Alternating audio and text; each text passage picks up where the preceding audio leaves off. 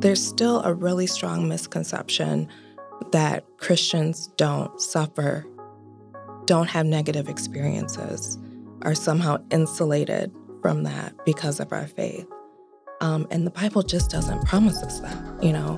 And so in some ways, I feel like we aren't as alert to the things that are happening in our minds or how previous experiences maybe are affecting us because we have this false belief that, hey, I'm okay. I'm a Christian now. I'm good. I'm just going to, go to church and live my life and everything will be fine. And we kind of forget to pay attention to what's really happening in our mind.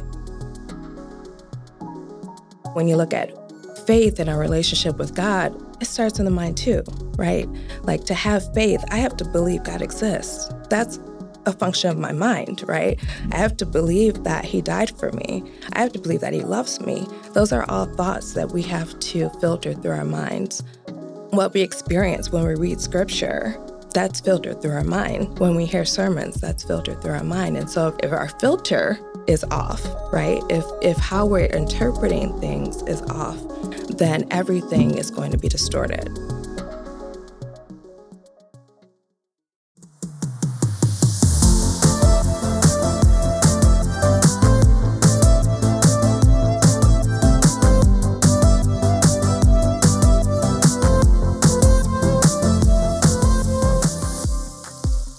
Hey friends, welcome to Free and Light, a podcast designed to help you experience the life Jesus offers. I'm your host, Tim Shelton, and I am so grateful you're joining us today. Have you ever thought, man, I should really go see a therapist?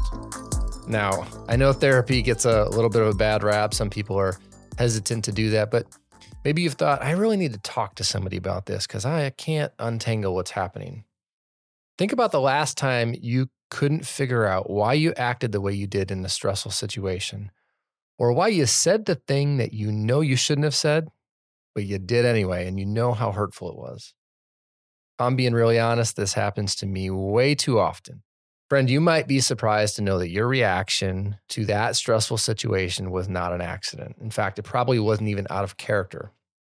We do these things all the time, and they are most likely the result of a lifetime of events and inputs that create narratives in our lives about who we are and how the world works. And so often, we act out of those false narratives for a bunch of reasons. The reason I bring it up are these events, these narratives, they also impact us spiritually because they inform us about what we believe about God and who he is, and they impact our ability to hear his voice and discern what he's trying to say to us.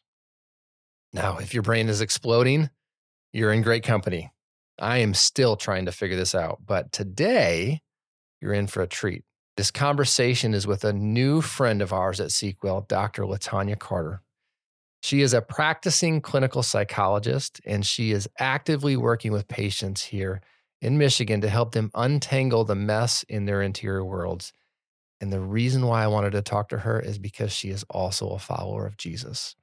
In fact, not only is she a PhD psychologist, she also has a master's in divinity too, and she is the perfect person to have this conversation. So I just had to sit down with her and ask her, how do we navigate our interior world as we learn to discern between the voice of the enemy, our voice, and the voice of God? Here's my conversation with Dr. LaTanya Carter.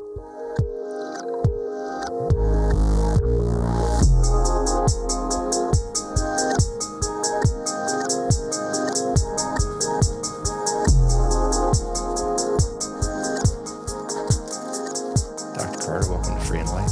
Thank you. Thank you for having me. Yeah, thanks for having us in your beautiful space here. I feel at home. I feel like maybe I'm going to get a counseling session here. So as we were talking before this, you said you're writing a book. Tell me about this book that you're writing. Yeah, so it's called Exposed, Lessons on Sin and Shame from the Woman Caught in Adultery. And so we're looking at how sin manifests in our life, how shame and fear keep us in habitual cycles of sin, and how we can use psychology and faith to break those cycles in our lives. I don't know anything about shame. So that's for somebody does, else. Right? Yeah, right. Oh, man, that's exciting. It's really interesting how that ties into the conversation we're going to have today about these false narratives and how both, our voice and the voice of enemy can really play tricks on us and can send us down a path maybe, God didn't intend for us. Absolutely. Yeah. So just tell us a little bit about your background, because you're a bit of a unicorn. You have this really interesting background that makes you uniquely suited to do what you do.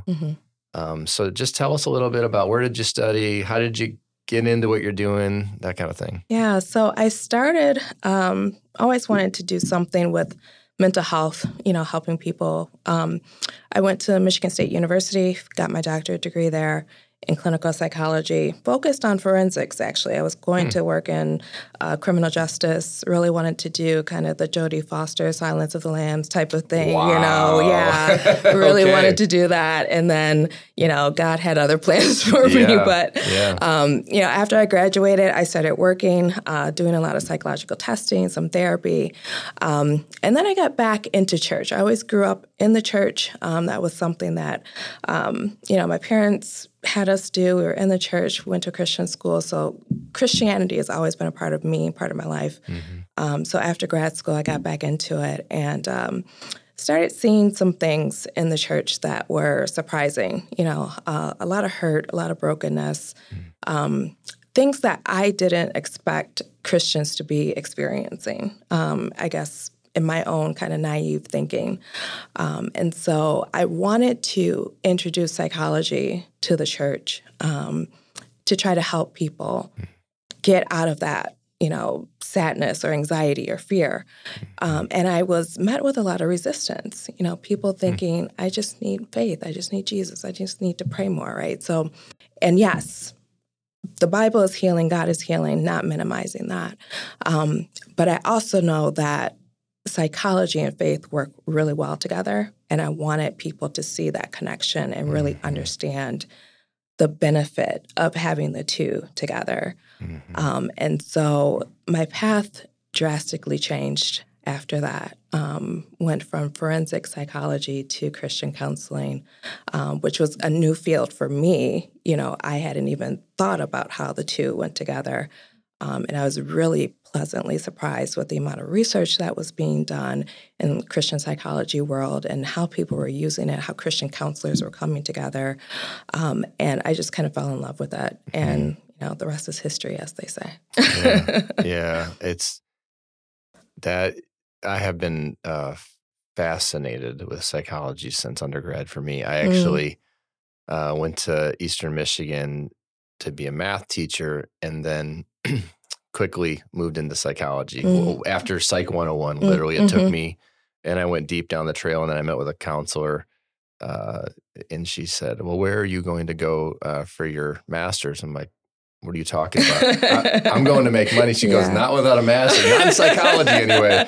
And I very quickly changed to business. But it gripped me because this idea of we're all made beautifully and wonderfully, uniquely. You can just look at an array of people and you're like, man, we're all so different. We have different family of origin. And we were talking about church of origin earlier. And it's like things just get tangled really fast. And so I love that faith and psychology intersecting. So I guess that's what I would ask you is, how do they intersect? If you could describe that to somebody. So for me, it's all about the mind, right? So psychology is understanding the mind, understanding human behavior, our thoughts, our motivations, our behaviors, our emotions. The whys, when people come to therapy, that's what they want to know. Why do I act this way? Why do I feel this way? Why is my son acting like this? They want to know the whys. Or sometimes they don't want to know. Sometimes they don't want to know. Yes, that's true too. Yeah. But that's a huge question, and psychology seeks to answer that question. That's what we want to do. We want to understand people. And so we look at the mind, we look at what's going on, how brain chemistry affects our emotions, how the structure of our brains, memories and fears and executive functionings, how all of these things play into who we are and how we behave. And when you look at faith and our relationship with God, it starts in the mind too, right? Like to have faith, I have to believe God exists. That's a function of my mind, right? I have to believe that he died for me. I have to believe that he loves me. Those are all thoughts that we have to filter through our minds. What we experience when we read scripture, that's filtered through our mind.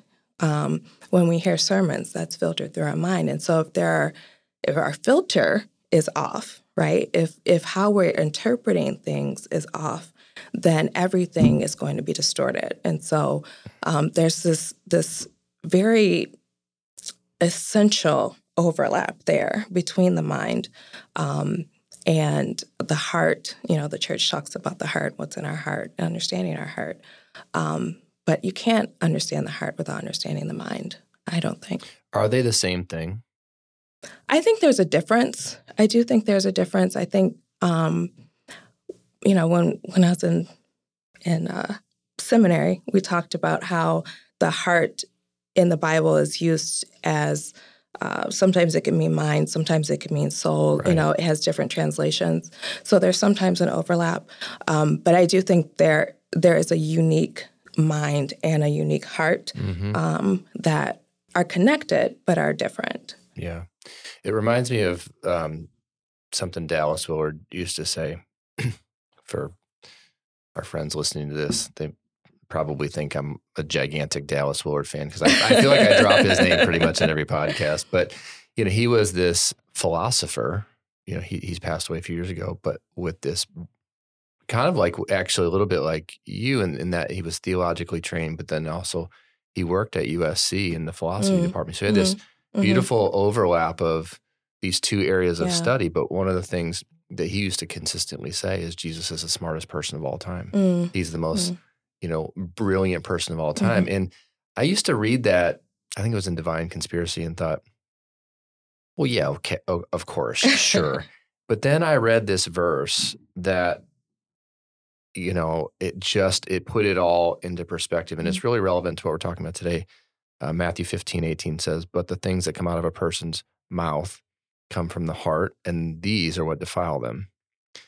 For out of the heart comes evil thoughts, and he goes on to describe those, but he says these are what defile a person. And so the dots connected for me, and I've got a question coming here for you, but the dots connected. It was like, well, what's in the heart comes out of the mouth. Of course, that's the overflow of what's really going on inside of us, which means you'll have a job forever because we're all absolutely right. We're all a little bit messed up. But my question to you is, how does it get in the heart? So in some respects, it's already there. So when we look at the structure of the unconscious mind, we have the id, the ego, the superego. The id is what you would look at in the Bible as the flesh. It's the carnal man. It wants what it wants. It has no morals, no compass, nor anything. And so there's a lot of evil in the id itself. It's like our sinful nature. It's our sinful nature, right? The superego is the exact opposite. It's loving kindness. It's let me give you the shirt off my back and my shoes and my socks. It wants to give everything.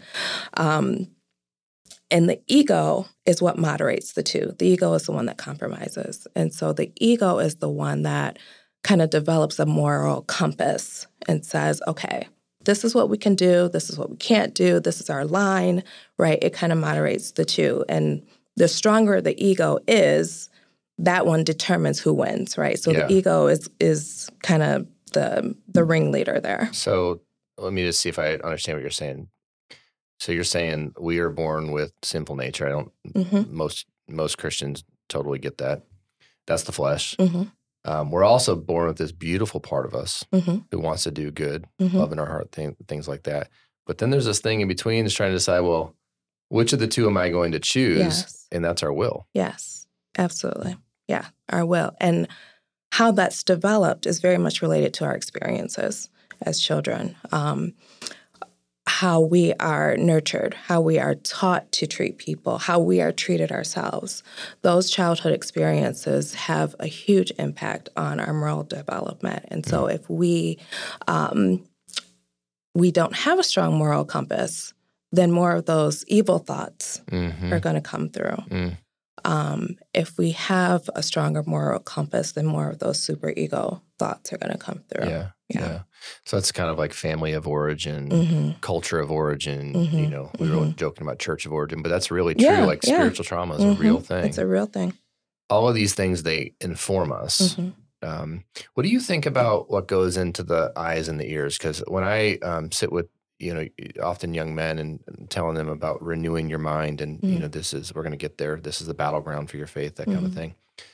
I often say, hey, listen, what goes into the eyes and in the ears marinates in the mind. And ultimately you make a decision if it gets to your heart. How does what goes into the eyes and the ears really play into like the ego, superego, that kind of a thing? Yeah, that's how we experience our world. And that's what can reinforce what's already in our mind. And so when we talk about, some people are familiar with the idea of neuroplasticity, right? So we have certain neural pathways in our brain, and the more those pathways are activated, the stronger they are in our minds. And then we can change them because of neuroplasticity, but it takes some time. It's like digging in a trench and then digging another one, right? It's work.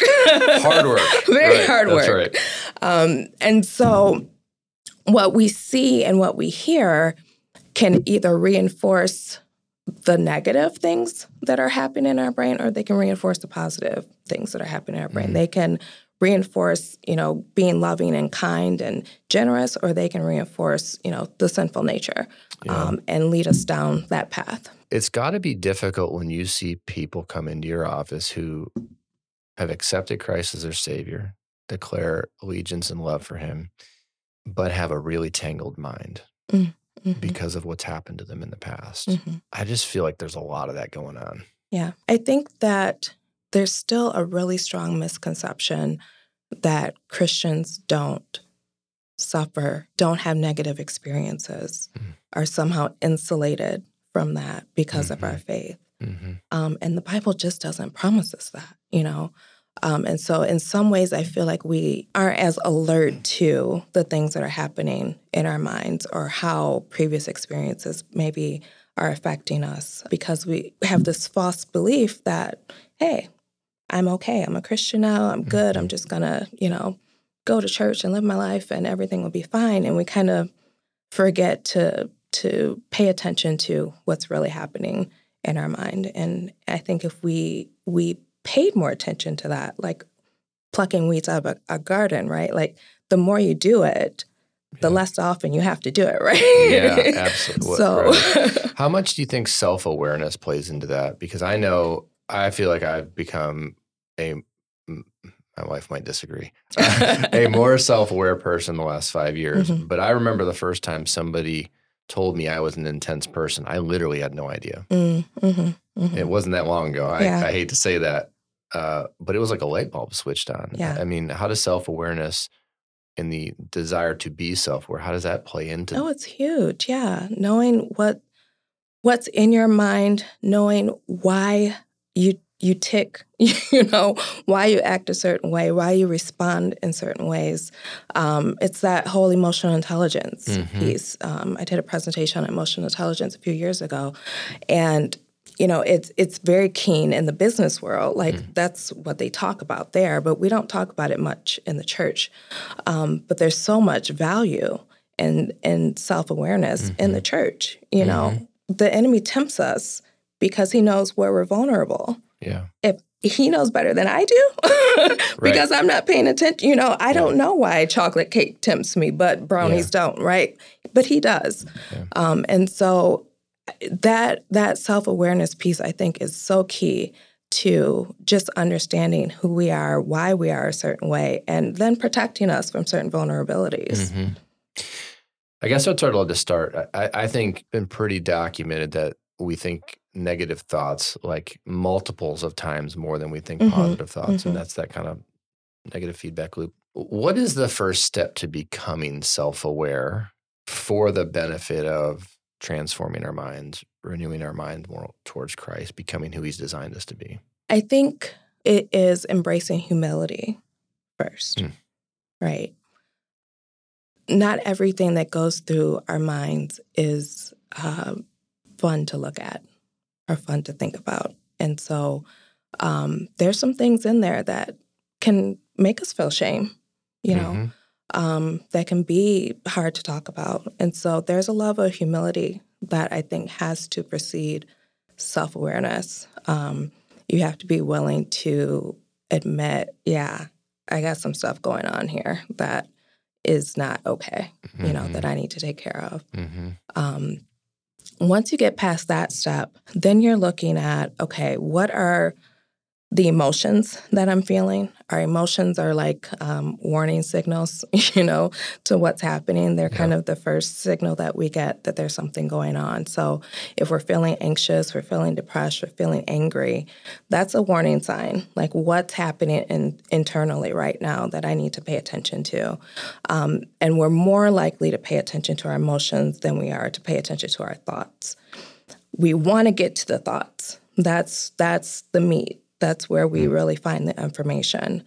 But we have to understand our emotions first and pay attention to those first. So I do often tell clients, at the end of the day, reflect back on the day. Yeah.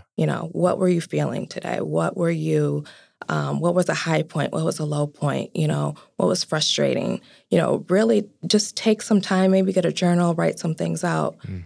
And try to understand what happened. If you don't have a time every day, do it once a week, but the more often you do it, the easier it will become to recognize when those shifts are happening emotionally, and then you can pay attention to what's going on in your mind. So you just said pay attention to your emotions. Yeah. They're signals. But what are they signals for?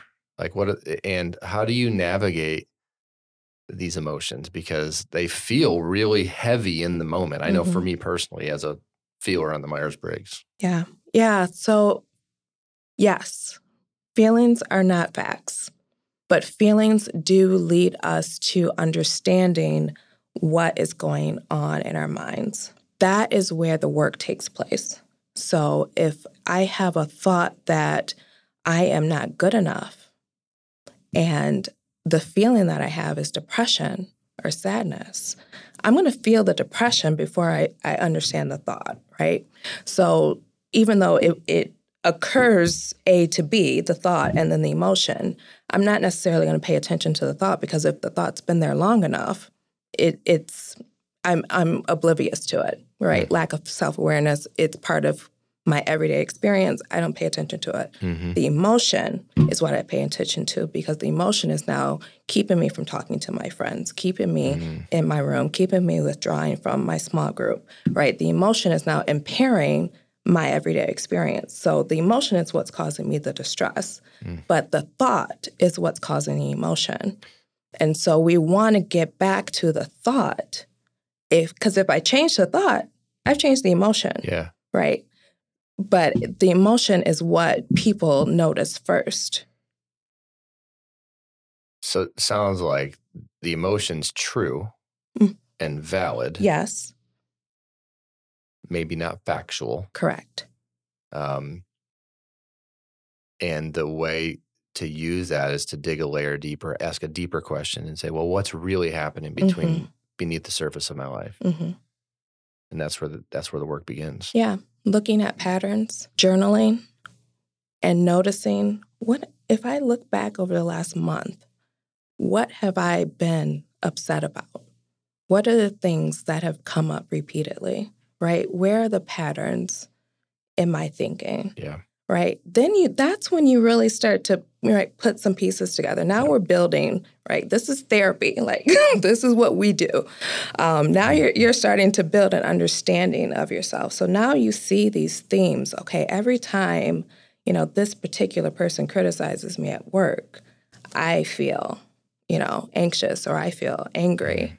So, okay, what is it about this person that's so upsetting? Right now we have, like a detective, right? We have some evidence that we can kind of chase and follow to really understand what needs to change in our thinking in order to actually improve our mental health.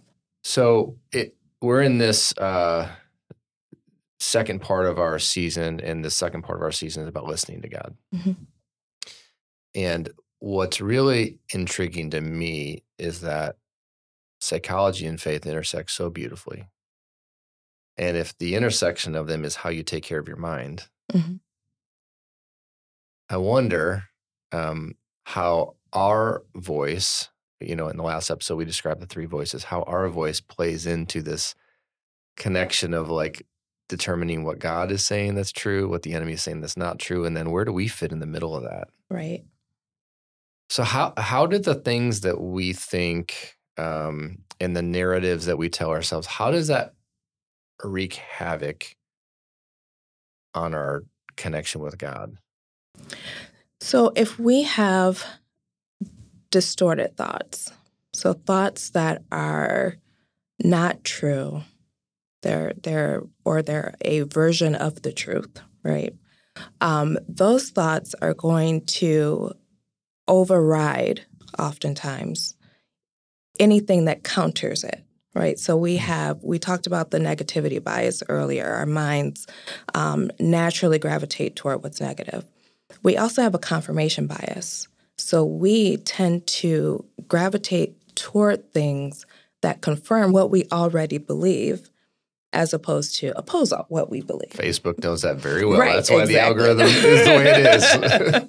So because of that confirmation bias, if I believe, for example, that I am not good enough, but the Bible tells me I'm more than a conqueror, I'm going to say, maybe someone else is more than a conqueror, but I am not very adequate, right? Because that's what I believe, right? So that, again, that's the filter that everything goes through. Because of family of origin, culture, because of all these inputs in your life. Yes. There were direct or indirect messages, that we received that, we weren't good enough or we weren't smart enough, or there's certain themes, they're called core beliefs that we have about ourselves. So these core beliefs can be around helplessness, worthiness, lovability, and danger, if the world's a dangerous place or not, okay, if people are trustworthy or not. And so the experiences we have as children can form these core beliefs within us, and those core beliefs filter into, they're the root, right? So they're unconscious, but they filter into our conscious mind through other types of thoughts that we have. And so they can be hard to access, and with therapy we can get there, but they wreak havoc in what we think and how we interpret Scripture, how we interpret sermons, how we apply those things to our lives, because we believe one thing, and the Bible or the sermons are contradicting that belief. It is really interesting when we are confronted with the truth, the cognitive dissonance. Sometimes I can sit in and be like, I know that to be true, but I have a hard time believing that. How do we overcome that?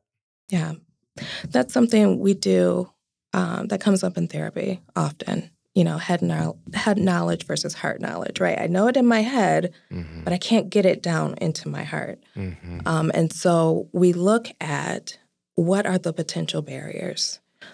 First, we look for sin, right? Is there anything that needs to be confessed? Any unforgiveness, resentment that we have that we need to release? And then we look at our thoughts about God, right? Is there something that, and Christians struggle with this, there's a lot of shame around it, but is there something about God that you don't believe? Do you not believe that God is good? Do you not believe he's gracious? Do you not believe that he's merciful? Oh, you're hitting a lot of pain points right now. I'm sorry. No, I mean, yes, some of those for me, but I just, the more we sit with men and women, the more we start to realize, like, when we believe things that are not true, not only do you believe things about yourself that's not true, but you ultimately believe things about God that's not true. Yep. And it's so hard for Christians. There's so much shame connected to the idea of thinking of God as less than perfect, because we know it, we're taught it. And so to believe that, God, yeah, he's loving, but That's kind of the experience that we can have sometimes when we've gone through traumas or we've had, horrible experiences. It distorts the truth. It distorts that reality. Mm-hmm. Well, that's one of the reasons why I believe that listening to God, learning to listen for his voice is so key. Mm-hmm. Because our narratives and our feelings often can betray us.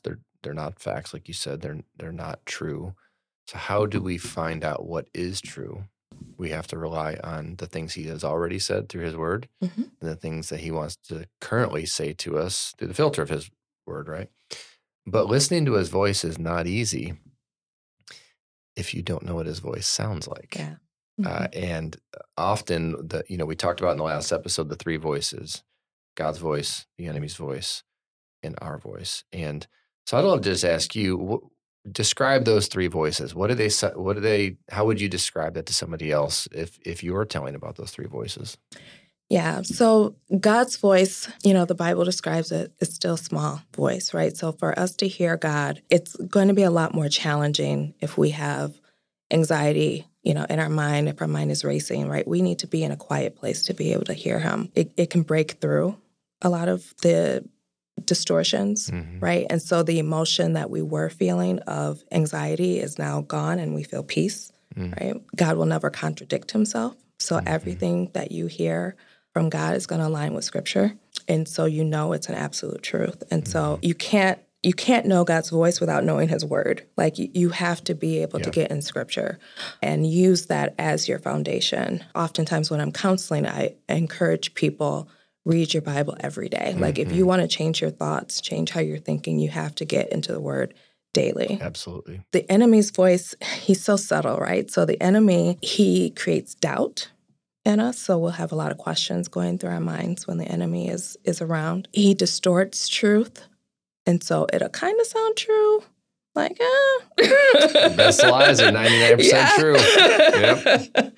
Kind of sounds pretty good. But when you really step back and compare it to what God has actually said and compare it to the word, you will see that distinction. Like, no, this is not actually true. I think he also distracts, so he'll kind of start to bring up things from childhood or 50 years ago or, like, why am I thinking about this? I'm trying to pay attention to the sermon and I'm, thinking about grocery shopping. Like, what's going on? The enemy can distract us too. And so anytime we have confusion in our minds or we have any type of doubts or fears, that's when you're thinking this is enemy talk, perhaps. And then our voice sounds like oftentimes criticism.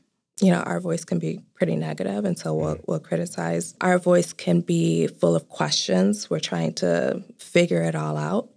Our voice will sound like people we know. It will reflect things that we've heard in our past. And so sometimes people even say, like, yeah, it sounded like my dad was in my head, right? Like it will start to sound like the people that had the most significant influence on us. Or the environment. And or as simple as your social media feed. Correct. Yep.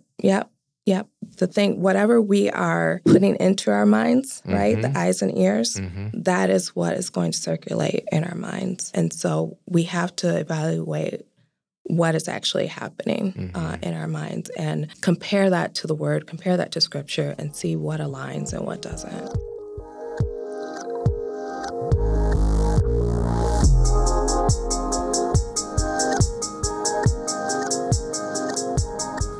When we're self-aware, or at least recognize the emotion, what's really interesting to me is if I sit long enough in that, then all of a sudden I've got these three voices floating around in my head, right? So for a long time, I really struggled with anger. There it is again. You flew off the handle and you sit in it. It's really difficult to distinguish between those three voices. You did it again. Shame. I know God says he loves me, but I can't get over the shame. And then my critical voice. How do we overcome that? It sounds like a broken record, but you repeat it until you believe it. Like if there's one scripture that connects with you, you commit that scripture to mind. You repeat it every day. If there's a reframe, so I'm not a bad person, but I have, good qualities and bad qualities, right? So that's how we would reframe that distorted thought of I'm a bad person. So you reframe it. You look at what's the evidence. You come up with new thoughts that are actually true and that are biblically based. And those are the thoughts that you choose to dwell on. And it's hard. It's like lifting weights. It's just, you've been thinking this way for years, decades, some people. And so to change what you think, it takes time, it takes a lot of energy, but it is possible. It's definitely possible, but it's a lot of repetition. Again, when you go back to digging that trench, you're creating a new trench in your brain by repeating these phrases or positive thoughts or, scriptures that lead to a totally different outcome than you did before. It's almost like you've got to change the filter in your mind, right? The filter in your mind is I'm an angry person. Like, no, I had an angry moment. Yes. God's doing something in me. I can hang on to that. And it can happen, but it's the renewing of our minds. Yeah. Yeah. And the enemy fights it. When you first start, that's the hardest part, the first couple weeks of trying to do something new. But it is possible with that repetition.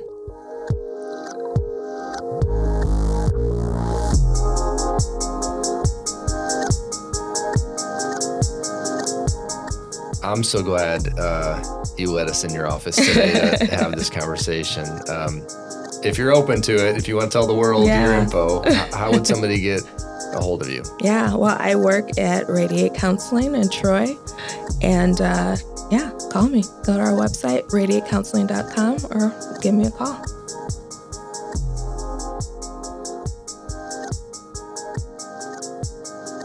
Free and Light is a podcast of Sequel Ministries. We believe that life to the full comes out of an intimate connection with Jesus. If you'd like to support the podcast, visit us at sequel.org/donate.